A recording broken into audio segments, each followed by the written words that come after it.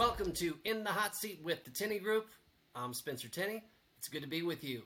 From changing tires to changing hearts and minds across the great state of Alabama. Here with us we have President and CEO Mark Colson of the Alabama Trucking Association. Mark, welcome to the Hot Seat.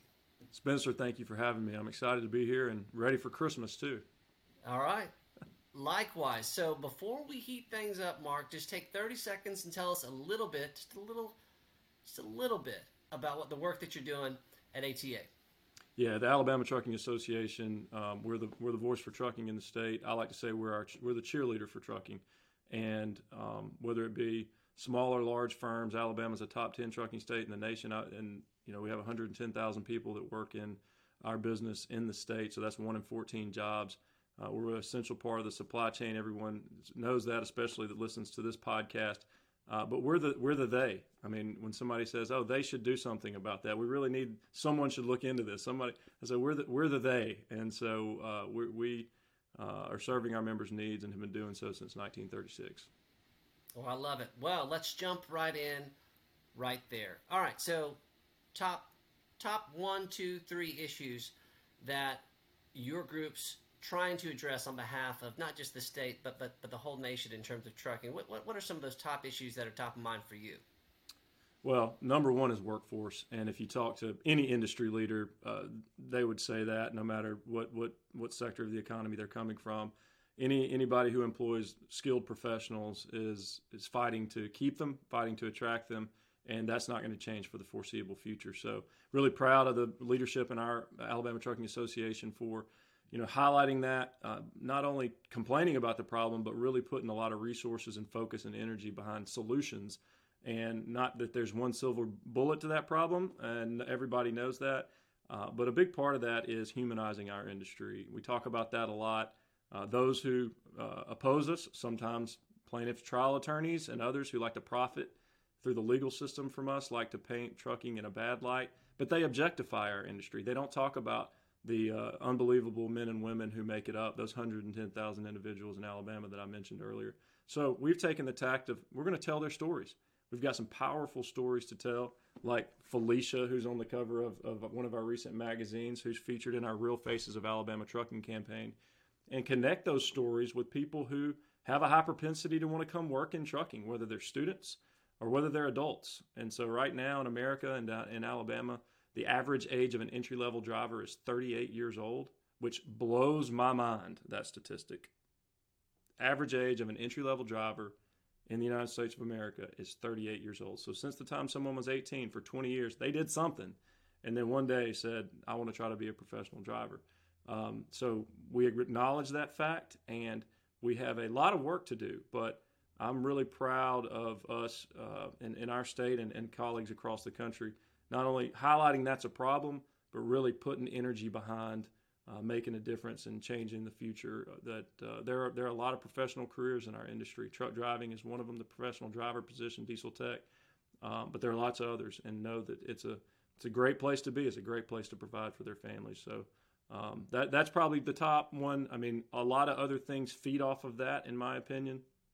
Our public image as trucking has improved probably in all the public opinion research that I've looked at in the recent couple of decades. I think we're probably at an all-time high, and I think that's a good thing. That can change quickly if we're not diligent. So really, I think the most powerful way to maintain that and grow the public image is to just tell the stories of the men and women who make trucking special. So let me back that up for a second, because I think you said something that's really critical. Number one, the storytelling is having a positive impact in terms of the public image, which has tremendous economic implications in a good way for the industry itself. And so, but the thing that I want to come back to is this average age as far as the entry point into trucking. Like, this seems like a potential gold mine as far as like just to get that back a handful of years. Seems like that would be, extremely material to addressing some of our efficiency issues. So as your group connects and tries to solve for this problem, how do you do that? How do you go and get that average entry point or average age entry point a little bit lower? It's a tough nut to crack, and here's why. And you know this, and you've probably had guests on the show to talk about it. The barriers to being an entry-level driver and going directly into a trucking firm are significant, primarily related to insurance costs. Larger fleets can do it. They can have training programs, apprenticeship programs that train and mentor entry-level drivers. Your smaller firms, even 200 trucks or less, which are the majority, 98% of trucking firms in Alabama and across the country, either can't or don't have the resources to dedicate that type of training and mentorship to entry-level drivers. And or if they did, if they're buying insurance on the open market, their insurance requirements require 2 to 5 years of experience, depending on the sector of trucking that they're in. So it's almost like a chicken and egg. So every CDL holder I meet, I ask them, where'd you get your training? Where'd you get your CDL? And where was your first job? And you find out that there is a pathway, right? There is a pathway. It's not always linear. It's not like the military. The military has removed all mysticism around entering the military. You sign up, you go to basic, you go here, you go there, and you know the steps involved. Trucking is a little more opaque in some degrees. And part of that demystifying trucking is part of our mission here. Part of that will be, reducing barriers to becoming an entry-level driver, connecting drivers with trucking firms, partnering with other industries and other organizations who hire entry-level drivers, even if over-the-road trucking companies can't. So all these things work in concert, and they're not an overnight fix. The 18 to 20-year-old pilot program through the U.S. Department of Labor and DOT gets a lot of attention. Alabama was the 49th state to pass an 18 to 20-year-old intrastate CDL law. And the truth of it is, though, because of insurance requirements, it's rarely utilized by trucking firms. Now, other industries use it, utilities, municipalities, construction firms. And that's okay. My view on it is, if we can recruit high quality people who are, safety focused and professionals to get their CDL, even if they don't go to work for a trucking company right out of the gate, that's increasing the pool of high quality professionals that have a CDL, and that's good for everybody. And so, business community, myself included, aren't patient people. We like to see results, and we want them yesterday. And I know I'm in that boat. So. A lot of these solutions are long plays, but we're committed to it. The leaders in our association, from our chairman of the board and just members of our group, I've been really excited to see them get behind things that are going to take time to really see the fruits of our labor. But we've been able to showcase through some of this work through our workforce campaign, not to mention other opportunities that we've had, that we can move the needle if we stay dedicated to this path. So let's talk about that. We were joking offline about God having a sense of humor, about you starting off family business, tire company, changing tires, into the position that you are in now, shaping public policy, and largely doing things that even people that understand this industry don't fully understand what you're actually doing on a day-to-day basis. So let's talk about that. What are some of the things that you're excited about, that maybe some of the behind-the-scenes public policy work that's taking place that maybe we'll see in 2023? What are some things that you're really excited about? Well, one of those is, in Alabama, you got to get people who are interested connected to the training that they need. Just, construction is about a decade ahead of us. They have prolific programs that, train their apprentices in skilled labor to get in the field, right? In trucking, we don't necessarily have that. Some companies do, but as an industry in a macro way, at the national level and at the state levels, we just don't have that. And so that's why, partnering with training programs that are effective. In Alabama, we have 15 public training programs. We have a number of private training offerings for CDL and for diesel technicians. There are 9 public diesel tech programs. So we've just seen recently through our community college system, through grant funding from our Alabama legislature, which we advocated for, a new offering that complements the existing programs, that offers a more flexible platform for people to get their CDL. There are private programs that do similar things. So, that's an immediate success that, again, going to take time to see all the fruits of that, but we're already seeing that process evolve. The next phase is connecting with students. I'm really proud of the work that Lindsay Trent and Next Gen Trucking Association is doing, because they are singularly focused on getting into high schools and even middle schools and implementing programs for CDL and diesel tech curriculum at the high school level. That's powerful. We had one example of success in Monroeville, Alabama, Monroe County, where we now have a dual credit program for high school seniors to get their CDL while they're in high school or right after they graduate. That's just, again, scale-wise, it's not scalable down there, but it is an example of a way that we can connect local industry to a training program and move the needle and get younger people involved. So that's another one. I really believe there's some other opportunities, like partnering with the future FFA. I actually have the unique opportunity to serve on our FFA Alabama Board of Trustees for the foundation. And there's a ton of opportunity there to, there's now 26,000 Alabama students in FFA. And there are already, agri-science teachers in all those schools that have those programs. So, and a lot of the industries, whether it be construction, concrete, asphalt, farming, pick a sector, they all have a CDL component to it. So we've had extensive conversations about how we introduce the professional driving role as part of a curriculum, or at least in some partnership through FFA. There's still a lot of work to do with that, but again, that's outside the scope of our campaign that are telling some of the unique stories, through media, and just those are just true partnerships. So the good news is everyone's hyper aware of the need for professional drivers, and even if no matter what the economy does, and I've said this to our leaders, if we see an economic slowdown and everyone's not screaming, we need more drivers, we still have to stay committed to this work, because it's always there. We need a pipeline in connecting high quality professionals to training and to jobs. Well, agreed. Now, another role of yours, as if you needed another role, is that you've taken on this role with ATRI, who, of course, we recently had their president and CEO, Rebecca Brewster, on the Hot Seat podcast. Tell us about the work that you're doing there around research and why it matters. Well, ATRI, the American Transportation Research Institute, is an invaluable resource for the public, but also for the transportation and logistics industry. Give you one example.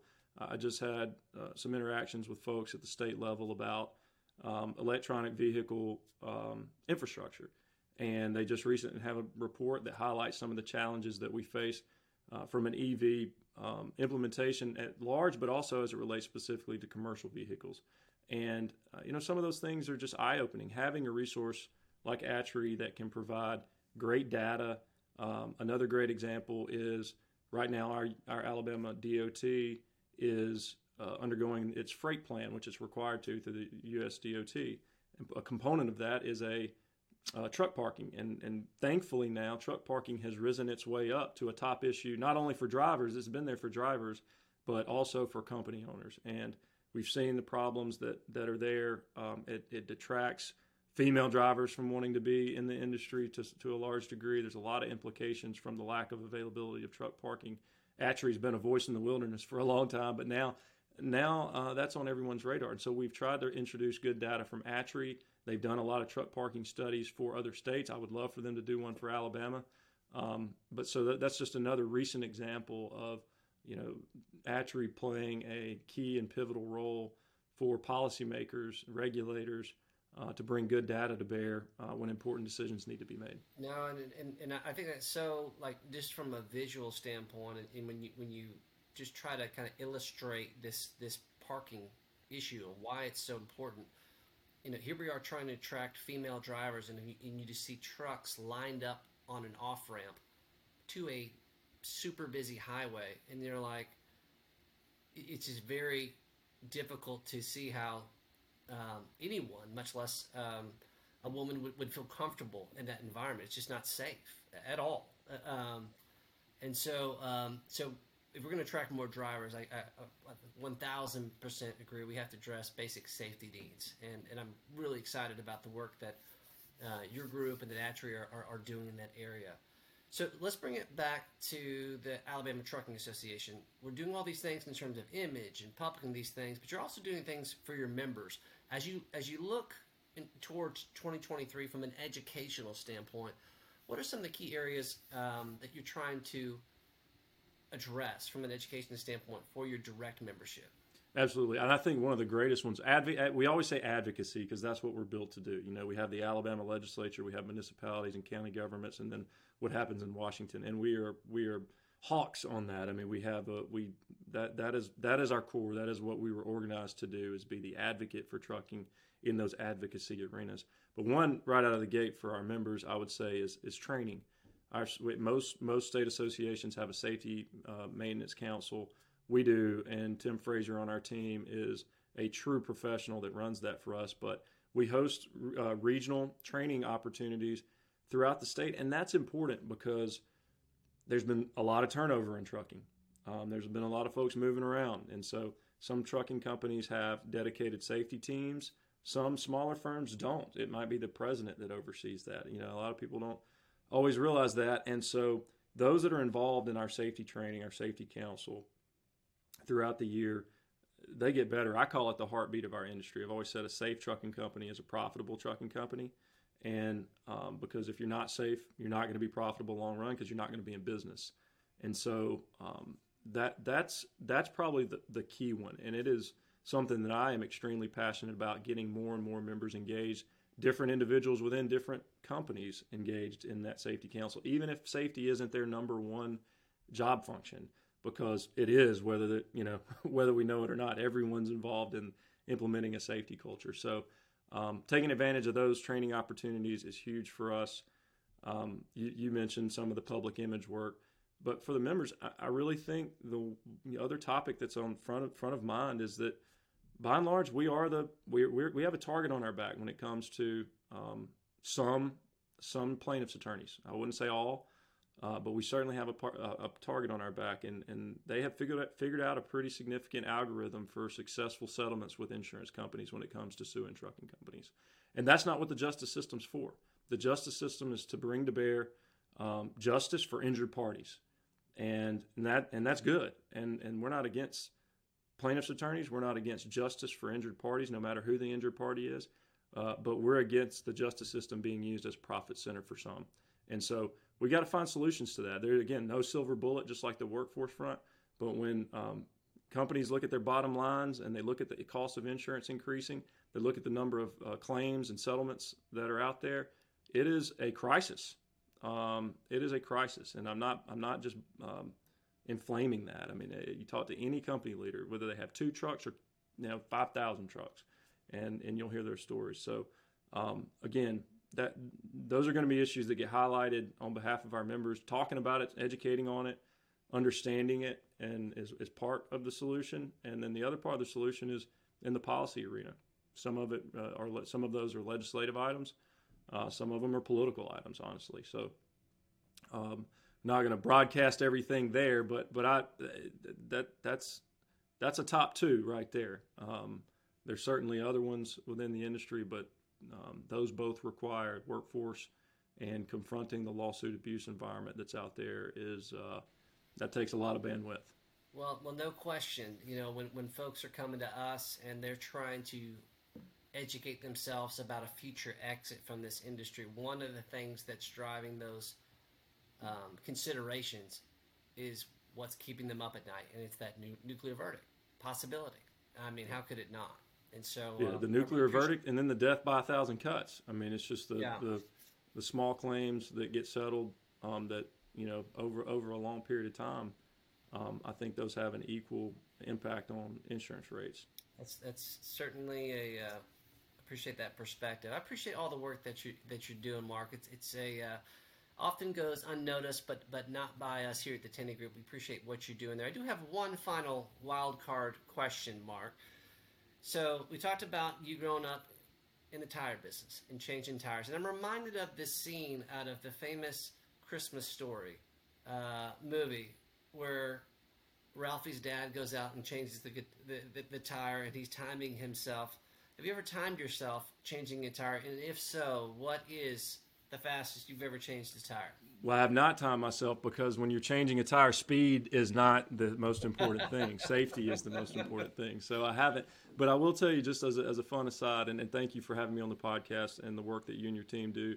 I know the M&A activity is only going to increase with the current environment. So that's very important. And fortunately for Alabama, Alabama's been a net beneficiary of those mergers and acquisitions. But I had one time a ministry idea of teaching individuals how to change a spare tire and using that as a ministry, like for church, whether it be, teenagers or, whoever that might be that need to know that. Because you find out so many people don't know how to put their spare tire on, which should be required to be able to drive a car. You should know how to put your spare tire on. But these days it's just like, we could just scholarship them with AAA or something. I don't know. Right. Well, no disagreement here. Why not? If you need a partner in that, I'm with you. I like that ministry idea. Well, that'll be another show. But in the meanwhile, Mark, keep up the fight. You're doing great. We really appreciate what you're doing for our industry. That's going to do it for us in the hot seat. We'll see you next time.